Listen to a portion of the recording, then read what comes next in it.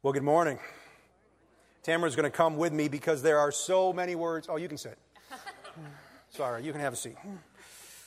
There are so many words of gratitude to express. I'm just going to dive in. Thank you to Jane and Jan and Amy and Laura who pick up the extra load of administration and ministry while we were away. Thank you to Art and Nancy for being present with our Apostles community throughout the summer. Thanks to Bishop Steve and the Diocese of Christ Our Hope for all of their love and care toward our family, the Murphy family, and our family apostles during this summer. I want to thank the Parish Council for navigating all of the important decisions of the summer, and a special thanks especially to our Senior Warden Sean and our Junior Warden Joel for their faithful leadership this summer.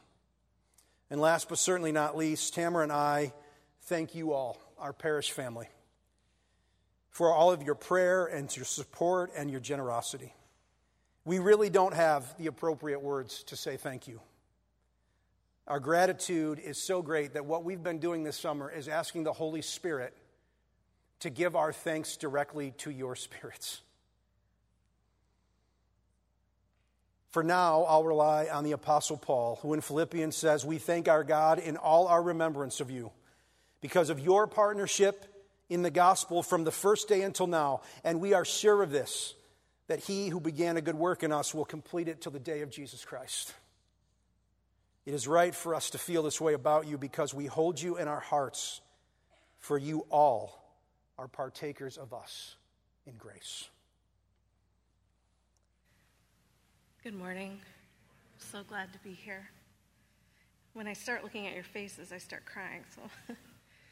A large part of our family narrative for the last decade or so has been about discerning our calling as a family and as individuals, and about obedience to God's calling no matter the cost, which is an easier thing to say than to do.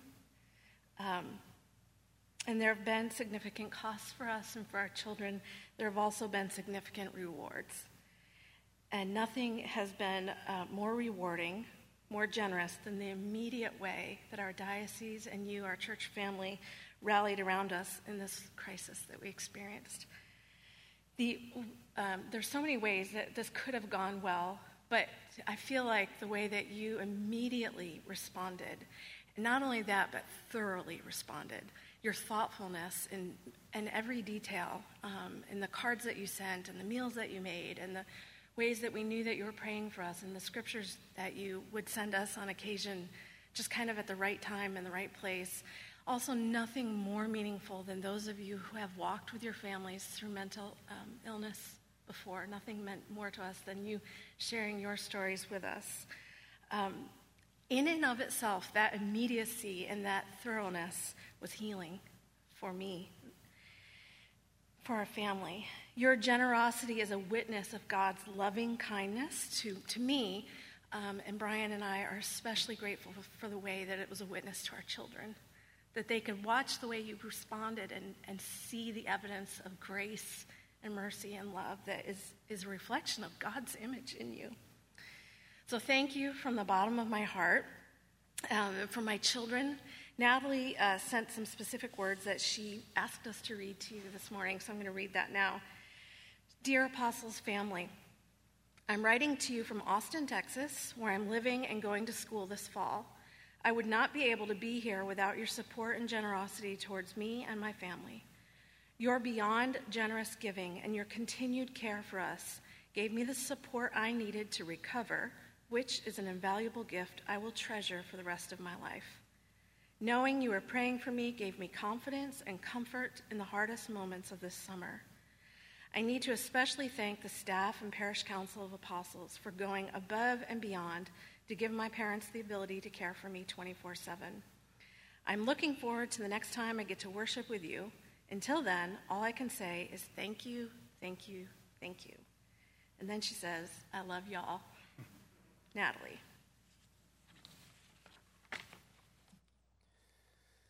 In the midst of a hard summer, not just for the Murphys, but for others here, there is always joy. And we had our share of that.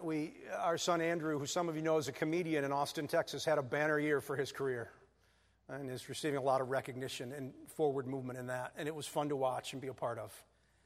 And some of you know, and some of you may not know, that our daughter Kendra is engaged to Jane's son Jordan and will be married sometime in the spring. Kendra's standing in the back because Jordan has slept through my announcement today.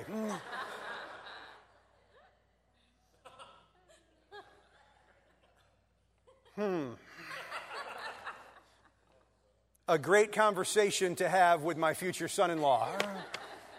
That he's not yet awake for my first day back from a long leave. Jane, I'll let you handle this one, okay? I'll let you take care of this one. Okay, you got this one. Let's pray together. So God, now as we look at your word, would you instill deeply within us and enliven the places in our hearts and minds that are weak or even dead this morning, God? Would you encourage the places in our lives that have not yet fully been turned over to you to be given to you, laid down at your feet? Would you encourage us that you do not despise our humanness, but that you love us deeply and have invited us into a deep call to follow you with abandon? Would you encourage those of us who are imperfectly daily living for you? We ask it in your good and great name. Amen. I had a great conversation with God this summer. I'm not sure how long it took or the period of time. I can't tell you the timeline. It was just kind of a long conversation. And the conversation began with me asking a question. I asked God, how much will you take from me before you're satisfied? You can kind of hear in my question that it wasn't like necessarily a happy question. God, how much will you take from me before you're satisfied? Silence. Now, God and I have a pretty good conversation life. So I was surprised that he wasn't answering my question. But he wasn't answering my question. Silence. There were no senses or epiphanies or certainly no direct words from God. Then some days or weeks later while driving, God identified with my spirit, and I realized that I was asking the wrong question and that he was not dignifying my question with a response. I did feel a sense of love in that, I want to say, that it was kind. And so I changed my question from how much will you take from me before you're satisfied to how much do you expect me to give before you're happy? And I received an immediate and clear answer. Everything.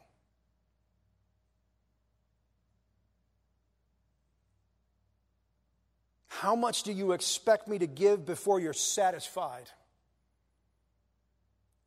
And I want you to know that I have a good conversation life with God. So however your theology works with this is fine with me. But I heard God say in a loving, kind voice, well, Brian, everything.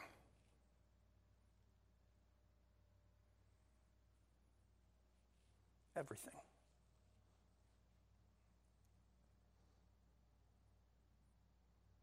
Throughout the Gospels, Jesus seemingly tries to dissuade those who are following him. He consistently turns to his followers and says the hardest things about the cost of being a disciple and his friend. Like, he just says these amazingly hard things. And today's gospel passage in Luke is one of many of these instances. They're all through the gospel. Jesus challenges the crowd who is following along with him with what true discipleship will actually cost. Everything. Everything. In Jewish society, honor of parents was considered virtually the highest obligation, and one's family was usually regarded as the greatest of joys. The health of the family system was paramount to one's measure of reputation and of power and of prosperity. I mean, it was way up there. Family really, in a lot of senses, was everything. But in his usual fashion, Jesus leaves absolutely no doubt as to the cost of being his disciple. He goes after the biggest cultural norm of the day, the family. And not only that, but he uses the strongest language he can.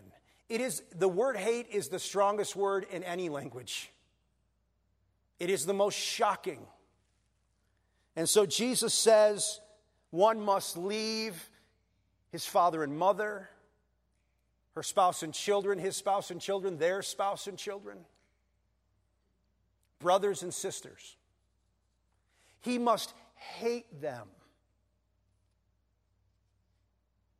And as the crowd was rocking back on its heels from this proclamation, I mean, you can almost see it as Luke paints it. Jesus is walking and this big crowd of people is following behind him. And he stops and he turns around and he says, if anyone wants to follow me, they have to hate their families. And as the crowd, you can you see? And even more, Jesus says, must hate his own life, pick up his cross, and follow me. We've talked about the cross here a lot. I don't have time to do it justice. But remember, not only is Jesus going after the highest cultural norm for honor and prosperity and power, he is also using the most awful, degrading, frankly gross picture of how to do that, the cross.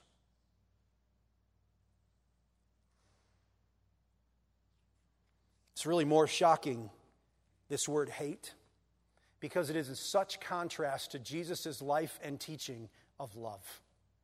Jesus is a teacher and bringer of love. Greater love has no one than this, that he lay his life down for his friend. My Father God so loved the world that he gave his only begotten Son, me. And maybe the one that we need the most in our current culture and could be the most shocking to us. Love your enemies. But there it is. Big as life, the word hate. Theologians and pastors and commentators and certainly churchgoers of every maturity level have been trying to soften this word ever since Jesus said it and Luke recorded it. It is factually true that Jesus was not promoting neglect of one's family and life. He is not promoting unforgiveness or slander or abuse or anything that is contrary to his way of love. This is true. But he could have used a myriad of other words here, couldn't he? He has a whole language, a couple actually. 3 to be exact. Aramaic and Greek and Hebrew at his disposal. There is a lectionary of words that Jesus could have used. It is rightly translated in our Bibles, hate. Some translations try to soften it. Bad idea. Believe me, I looked it up. I tried to soften it for you today. It's the word hate. It is the right translation. It is the strongest word he could think of.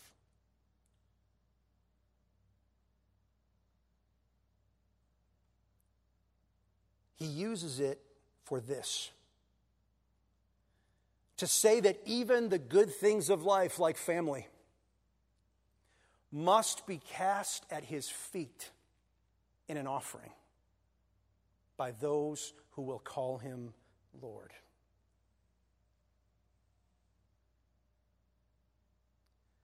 When Jane sent me the lectionary passage this week, I was in the middle of this conversation that I'm talking about with you. And wrestling back and forth with the word everything. I mean, everything, God, even my kids. Yeah, everything. Everything.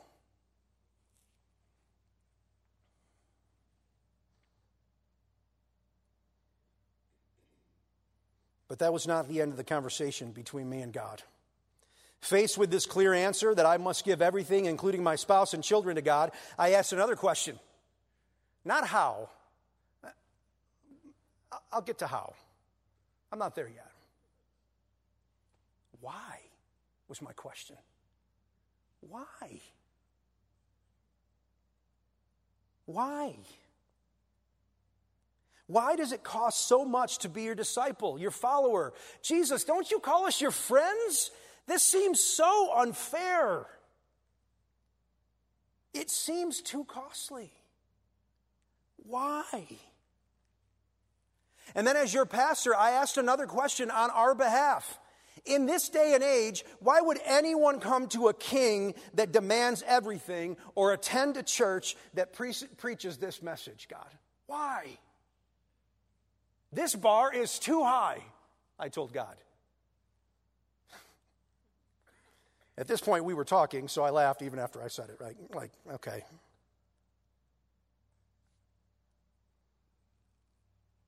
Why? And through caring for our children this summer and meditating on this passage and preparing this sermon, God has begun to ask my question. Why? He's begun to ask the question.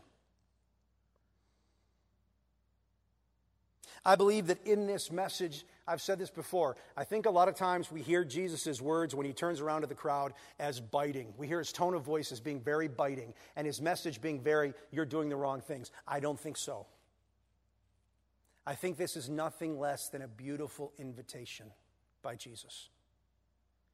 He's giving us a gift. First of all, in just very simple terms, he says why. Because you need to consider the cost of following me. It will cost you everything. This is kind, isn't it? Have you ever signed up for something and you didn't read all the fine print? And you get halfway in and you're like, how do I get out of this timeshare? Like, well, how in the world do I get out of this timeshare? Like, I mean, please, God. Oh, the auto loan was 6 years. Wow, I didn't see the, whew. It's a gift. It's a gift. He's inviting us to the best way to live our lives. That's what Jesus is doing. He's inviting us to the best way to live our lives. He is relentlessly calling us to himself. I want you to know that that's what the gospel is. The gospel is Jesus relentlessly calling those who would be disciples to come and follow him. Come to me, all you who are weary and heavy laden. I'll give you rest. He is relentless in it.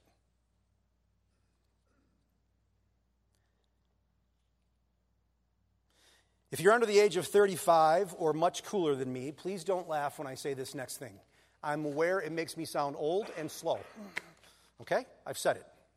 But through my son's comedy this summer, I learned what a hot take is. Have you heard this term, a hot take? For those of you who are also old and slow, I will tell you what it means. A hot take is defined as commentary that is produced quickly in response to a current event, right, to elicit and attract attention. That's what a hot take is. I had to look it up, but that's what it is, okay? Well, when we read these scriptures, sometimes we're like, oh, Jesus picked out these really two cool examples to use, right, when he was calling people to himself. It's not true. He was actually using hot takes. He was using two current events. I'll just explain it. First, Jesus says this, consider the cost of building a tower. It is true that in this region of the world, several years earlier, like just a few years before Jesus' ministry started, a poorly built amphitheater collapsed in on itself while people were enjoying the show. 50,000 people died. This is history. You can look it up. Just a couple years before this message. 50,000 people died because of the failings of inadequate or half-finished work. That's one. It was a hot take. Everybody hearing him would have understood what he meant. Very shortly, this coming week, is the anniversary of 9/11. I'm not trying to be facetious or funny about that in any way, shape, or form. We'll remember that in prayer in just a minute. Jesus saying this about a tower would be akin to a preacher using 9/11 to make the same point. It would have been indelibly imprinted on their hearts. Shocking. 50,000 casualties. And then the second one about a king going out to encounter another king in war. Herod Antipas had recently lost a war with a neighboring Roman vassal. So the image of a foolhardy and unthoughtful war would have been meaningful to the hearers. There's no reason Herod should have lost to a lesser vassal. It was an embarrassment. And yet, these two images would have elicited this death. But even more so, what Jesus says is, when you do that, it will elicit dishonor. Right? They'll mock you if you don't consider the cost. Why? Why, Jesus, is your message so hard? It is hard because Jesus is confronting us with a better way to live, that any other way to live brings death and dishonor to our lives.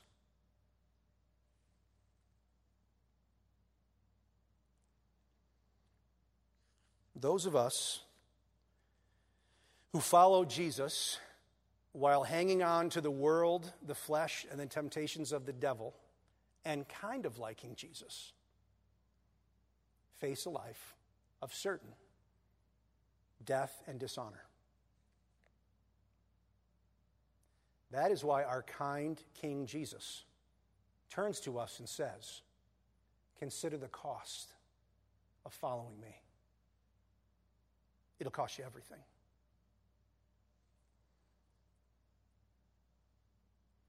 And then lastly, a third example.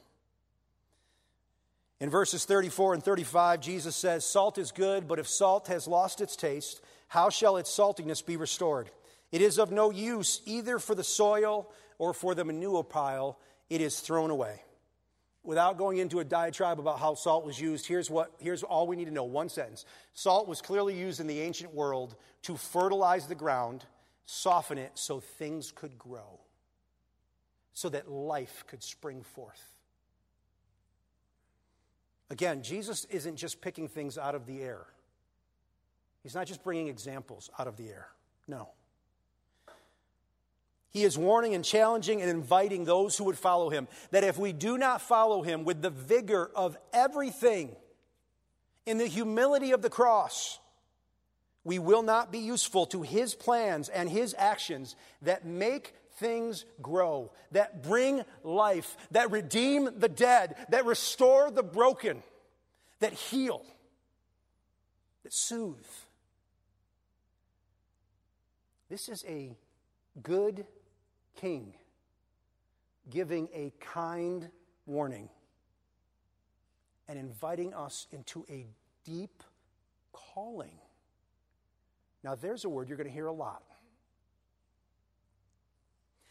Inviting us into a deep calling to join him in the work he is doing to make things right on the earth.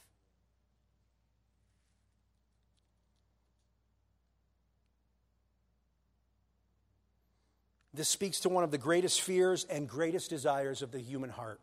I just want to say this about humanity. Whether we know it or not, we all want to know that what we are called to do will be powerful enough to go past our lives, to make an impact past us in future generations. And for those of us who believe in Jesus, we can say in eternity. I am telling you that people that don't know Jesus want this. It is a deep longing of the human heart to be part of something that makes things grow, that brings life. So may I go on just a quick rabbit trail and remind you that we are beginning these triads, groups of 3 people that will meet several times together this fall and have a conversation about calling and vocation using this book, The Stories We Live. I want to tell you a little bit about this book. It is really accessible. The chapters are a few pages long. It is very simple, and it is powerful. It's profound. Don't let simple mean it's not profound. It will spark good conversation. Some you'll really agree with, some you may not be so sure of. That's why we want to do it together. I know what the temptation is when I say stuff like this. Well, good, just give me the book, I'll read the book, I won't join a triad, I'm very busy. Okay, I just preached a sermon about laying everything down, so just go back to the sermon, okay, but that's fine. Can I just say that that's a bad idea? Like, and I really urge you to go out there and sign up for a triad. You might bring the triad with you. Hey, I got 3 people. We're in. We're going to read the book together. That's great. You might already be in a group of 3 people. We are so happy to let you just stay in that group and do this book. We're going to have conversation starters and curriculum to give you. You're going to have these great conversations. Different people can facilitate it. One of the things I love about triads is there's no leaders. It's a conversation. It's going to be facilitated. We're going to go back and forth. We're going to have a discussion. It's going to be great. We're going to listen and hear and speak. Hopefully listen and hear more. Or maybe you're like, I don't have 2 people, other people, but man, I really want 2 other people. Well, then just sign up and we'll find you people. We'll do our best to put people who are close to your geographical location so you can meet with them. The other thing I love about triads is they're super flexible. You get with 2 other people and say, when y'all want to meet, for how long and where. It can move around. Maybe you can do 2 weeks in a row and then have to take 2 weeks off because of work travel. Come back and do a couple more weeks. Go every other. It's great. And just be flexible. We'll be giving more details as we go. But it is our way of saying that those of us who are disciples of God, we have a deep and should have a deep desire in our hearts to live into our callings, to see things go beyond our own lives.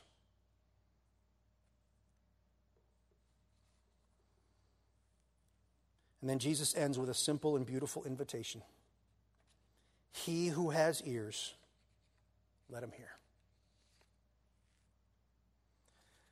I don't know what you've been doing this summer, but that brings me to our 2 minutes of silence this morning. Through our collect today, we prayed, O Lord God, grant your people grace to withstand the temptation of the world, the flesh, and the devil, and with pure hearts and minds to follow you. We prayed that together today. I'll just say it again. We all pray together, O Lord, grant your people, that's us, grace to withstand the temptations of the world, the flesh, and the devil. This temptation to hold on to all the other things and kind of like Jesus. That's really what we prayed. And with pure hearts, with undivided hearts, with whole hearts, imperfectly because we're humans. But under your grace, with pure hearts and minds to follow you. Perhaps in our 2 minutes of silence today, you need to continue a conversation with God like I'm continuing a conversation with God. Maybe you need to have him search your heart and reveal the places that you have been hanging on to other things that he is asking you to toss down today in front of him. Perhaps you need God to reveal in his trustworthy goodness the best plans that he has for your life as you lay everything down. Maybe you need a word today from God. Okay, God, I'm willing to step out with everything, but can you give me a little insight into what happens next? You know, when I say that God doesn't despise our humanness, what I mean is he likes those kind of questions. Now, don't give him his answer. You'll be disappointed. Just wait. He'll speak.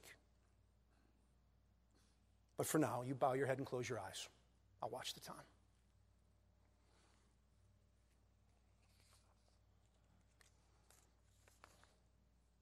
And God, our simple close to this today is please let those of us who have ears to hear. We ask it in the name of the Father, and the Son, and the Holy Spirit. Amen.